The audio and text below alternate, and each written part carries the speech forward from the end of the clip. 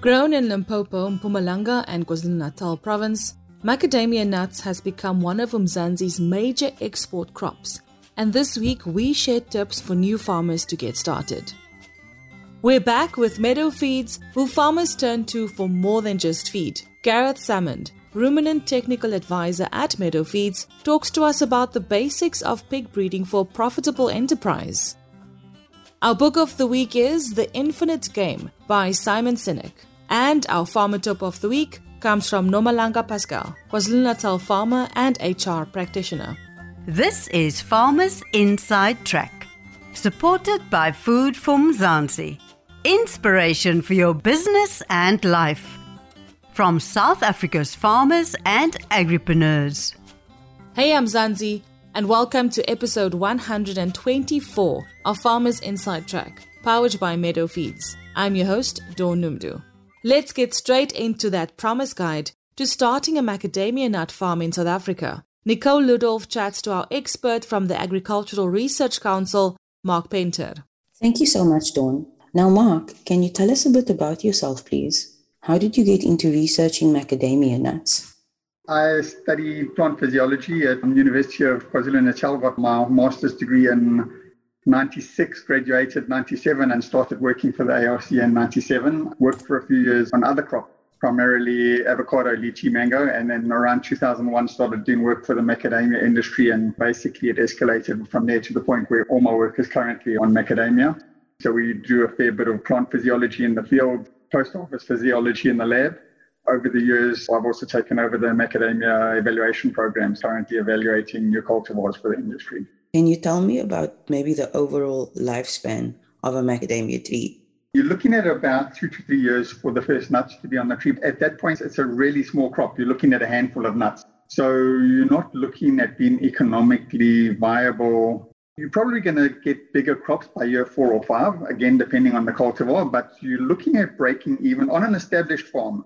So if you're an established grower growing another crop, you've already got all your infrastructure, tractors, buildings, everything in place, and you're just switching to macadamias, you're probably looking at a macadamia orchard breaking even at around year 6 to 7. That's for an established farm. If you are a new farmer, just bought a piece of land starting from scratch with no infrastructure in place, and you still have to put in all the irrigation and buy the equipment and build the sheds, you're probably looking at about 11 years to break even. It's not a short-term crop.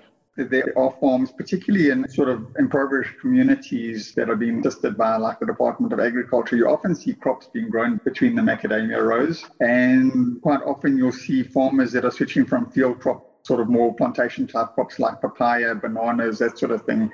You will often see the macs being established in established plantations. So you'll see a banana field with macadamias planted between the bananas until they're big enough to be producing, at which point the bananas are taken out. It's not an ideal situation, but that's a reality. You need cash flow when you're farming. When do you plant the trees and when is harvesting season? There's very few areas that are not amenable to planting year-round, and particularly the coastal areas with the climate skewed more towards tropical and subtropical growers do plant year-round. Your inland regions, which are more subtropical, people tend to avoid planting midwinter, especially if it's areas where the temperatures go down below 10. Planting season is going to depend a little bit on your climatic zone. And the harvesting. In established orchards, you're looking at your harvest start, again, depending on where you are. Coastal regions are milder. You can probably expect the early cultivars to be maturing late February, early March, but most areas you look at mid to late March, April for the harvest to start. It's basically when the nuts on the most cultivars start falling off the trees.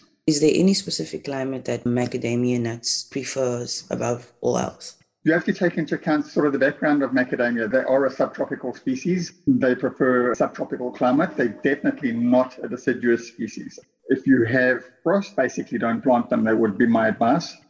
On the opposite end of the scale, the hotter areas, macadamias tend to stop photosynthesizing at around 33 degrees centigrade. So if you've got ample water in hot areas, you're not going to lose your trees, but you're certainly not going to have a productive tree. Water-wise, we recommend a minimum of 800 to 1,000 mils if you plant in dry land. But if you plant in dry land, that rainfall has to be in the time of your peak demand. So that's from around flowering, August or so.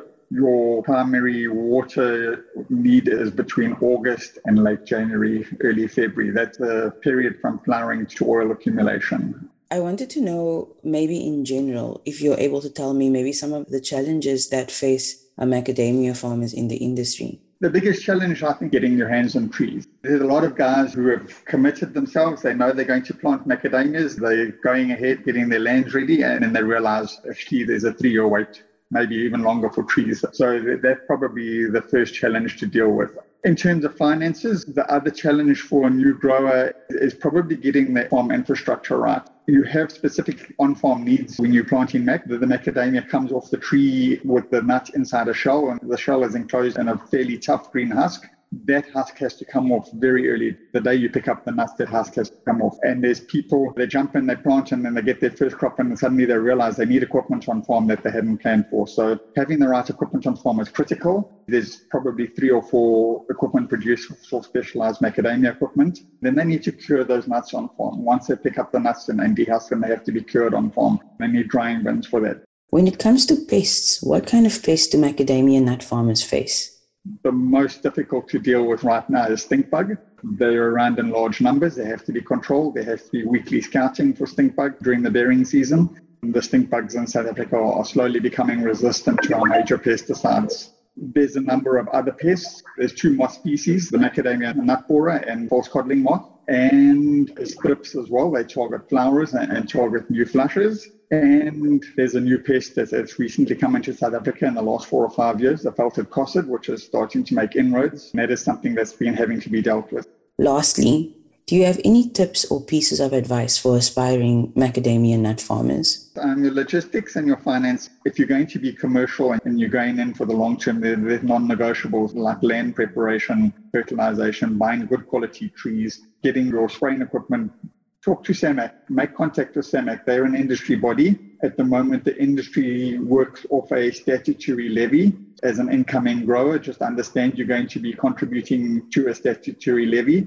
And that statutory levy goes towards financing research, but also financing the SAMAC body. Up to 3 or 4 years before you plan to plant, get a list of nurseries. SAMAC, one of the services they provide is a list of accredited nurseries. So through SAMAC, get that nursery list and make contact with the nurseries in the area where you're planning to plant. Get your pre-order in early. Start the process of the specialized on-farm equipment that you're going to need. You're going to need dehusking facilities and you're going to need drying facilities.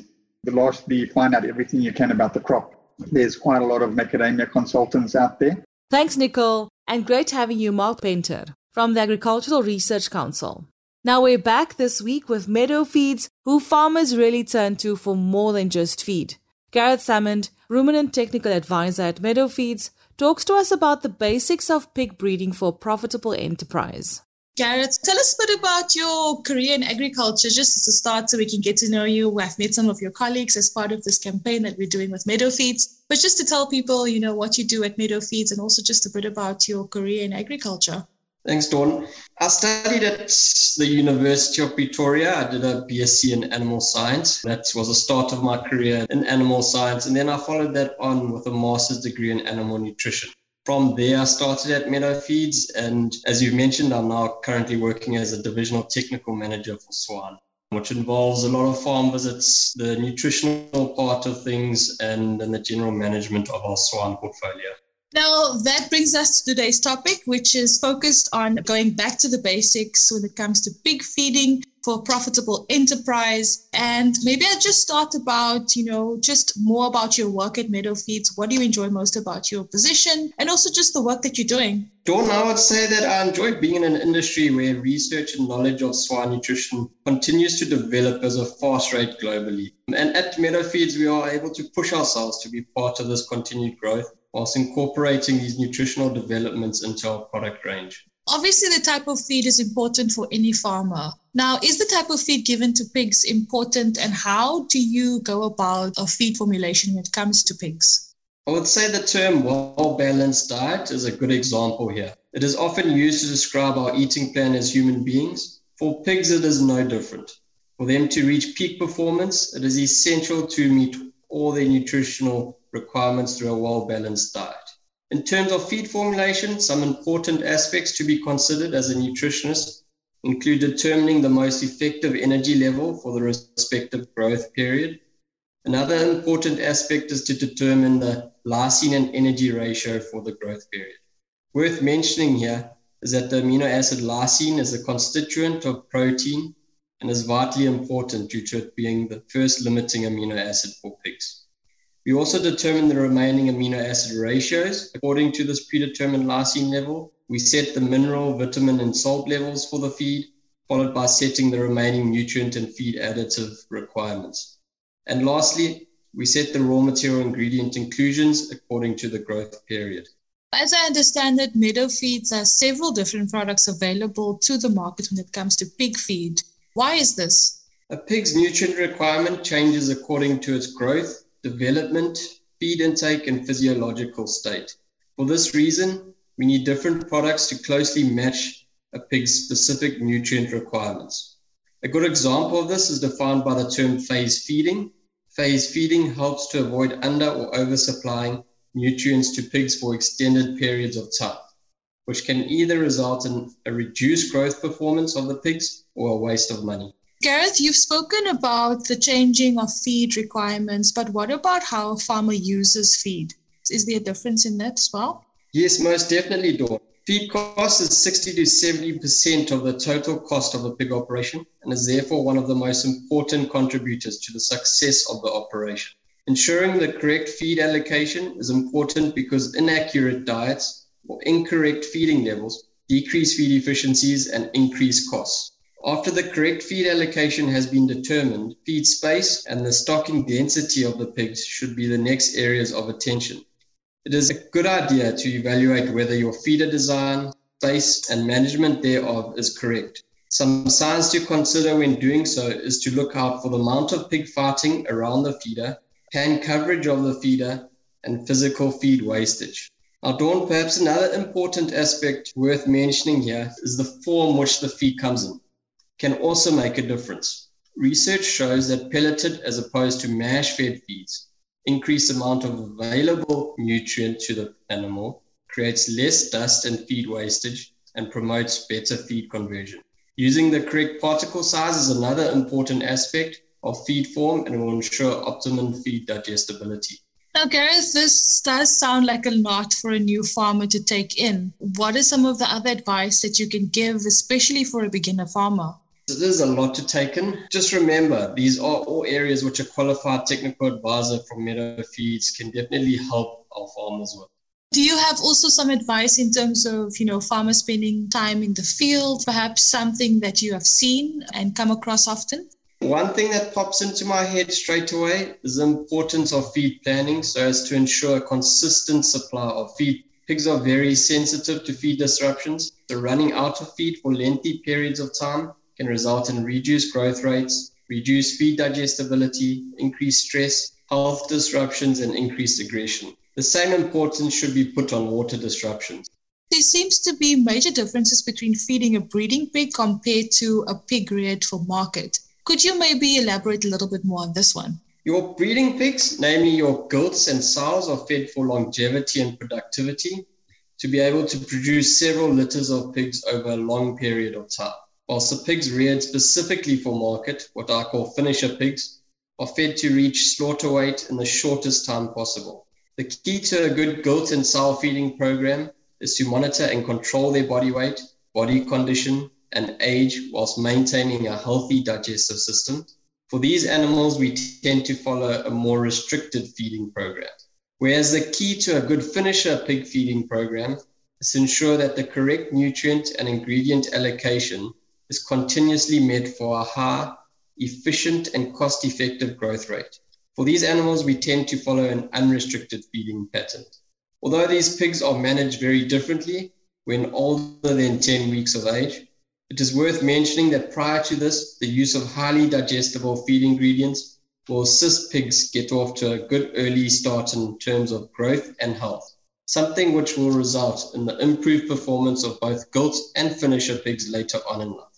Thanks so much for joining us here on Farmers Inside Track, Gareth. Do you have any closing remarks or something that you'd like to leave our farmers listening with, especially around, going back to the basics when it comes to breeding pigs and everything around feed and production in general? I think just in closing, We have discussed a lot about feed and management thereof. However, it is important to remember that swine performance is multifaceted. To really get the best results from your feeding program, the farm should also consider the genetics of the pigs, housing and environment of the pigs, the management level, water quality, and also the health of the herd.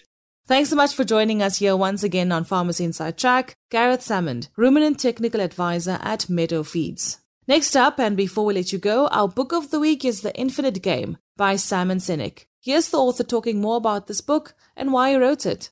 Infinite Game is exactly the same. It's me on my journey, which is the same journey that we're all on, which is I'm living in the world, I'm functioning in the world, I'm an idealist, I talk about the world I want to live in, and quite frankly, I got tired of people in power, people who run companies, people who work on Wall Street, telling me that I'm naive, I'm stupid, and I don't understand how business works. And when I discovered this little book called Finite and Infinite Games by James Carsey that was written in 1986, it gave me a whole new perspective on how the world actually works. That we are, at all moments of all days, players in games that have no finish lines. There's no such thing as winning friendship. There's no such thing as winning in marriage. If you think you're going to be number one in your marriage, it's not going to go well. And there's definitely no such thing as winning business. And yet you listen to so many leaders, and they talk about being number one, being the best, beating their competition. They have no idea how the world is actually working. They're playing with the wrong mindset for the game that they're actually playing. And when you play with a finite mindset in an infinite game, you damage trust, you damage cooperation, and you hurt innovation, and eventually the organization struggles and goes into decline. For me, this little idea, the reason I wanted to write about it, is this is a world is flat moment. All that discomfort that so many of us have at work, and we're told by the powers that be and those that work in finance that we're the naive ones, yet we're still uncomfortable with the way these things are going. This is the world is flat moment, as I said. It turns out that they don't understand how business works. And we're onto something. And I wrote this book for two reasons. It wasn't to convince or convert anybody. It was a rallying cry to anyone who thinks that the way that we're conducting business these days, the kind of form of capitalism that we've built, that there's something wrong with it. I can't quite put my finger on it, but it feels uncomfortable. And it was also to show us what finite-mindedness looks like, so we can recognize finite-minded companies and finite-minded leaders so we can avoid working for them. This is like a little manifesto of the world that could be. And I hope it's one more step to advance to this world in which we can wake up inspired, feel safe, and return home fulfilled. Agriculture is not just about farming. It's about caring, and that's an ideal worth preserving. It's super fresh, it's super soft, and it makes a meal a treat. It's Super Sure Bread and Super Sure Flour, a proud member of the VKB Group. From breakfast to lunch and even birthday cakes, Super Sure makes the whole family smile. Find Super Sure on Facebook or visit vkb.co.za for more info. VKB, for the love of the land.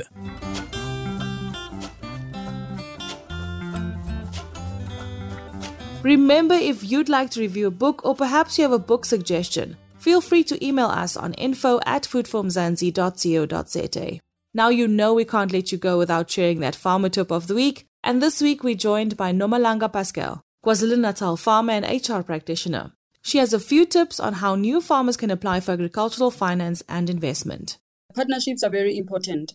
The value chain is quite broad within the agricultural sector. At a high level, when we're talking value chain, we're talking from the input side, from the production side, from the processing side, from the distribution side, and then from the consumption side. So you have to decide where you want to play and why. And in all those sectors, there are established captains of the industry. You have to work with the existing players for this transformation to happen, because that is what the funders will look at as to where are you positioning yourself. You have to look at farming as a business, not as, by the way, a whiling away time hobby. As you said, it is not for the faint-hearted. So we have a lot of work that government, private sector, the commodity companies, etc., are involved in. So it's just for you to be able to do your research and be able to see who you'd like to come to. And our farmer tip of the week from Nomalanga Pascal, KZN farmer and HR practitioner, brings us to the end of another exciting episode. Remember, if you loved it, please rate it and share it with your friends, family members, and fellow farmers. And be sure to check out our sister publication called foodforafrica.com for inspiration and news from across the continent. From me, Dawn Numdu, our producer Megan van der Vent, and the rest of the Food for Mzansi team, have an awesome week further. Bye for now. Life in South Africa can be a lot. I mean, scroll through Twitter for a minute and tell me I'm wrong. Thank God for South Africans though, right? We're inspiring, and even on the bad days, we fight back with a smile. That's why I love Food for Mzansi so much. They're not ashamed to celebrate the ordinary unsung heroes who work every day to put food on our nation's tables. Go to foodformzansi.co.za and never miss an inspiring story.